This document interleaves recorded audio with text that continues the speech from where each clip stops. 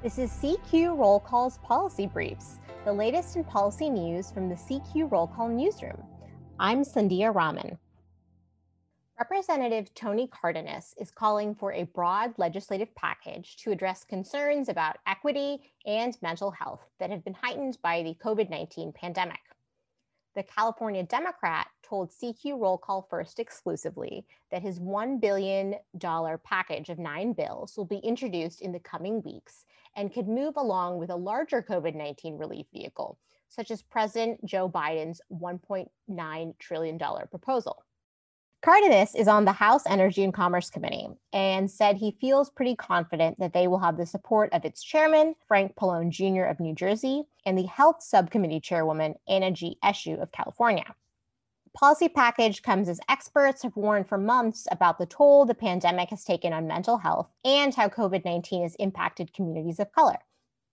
The legislative package is split into 3 big focus areas: health equity, behavioral health, and nutrition. Health equity is the biggest slice of the pie, and it would address reducing the disproportionate impact COVID-19 has taken on vulnerable minority populations.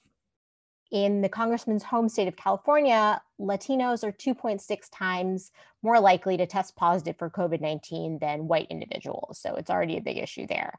These bills would require states to report more information about health inequities. They would encourage more hiring of culturally and linguistically competent mental health providers, and require the administration to create a task force to study physician shortages. It would also look to expand emergency services for individuals who don't meet Medicaid citizenship requirements.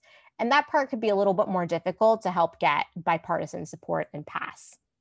The behavioral health section would help improve mental health support in schools, educate about suicide prevention, and help build community services.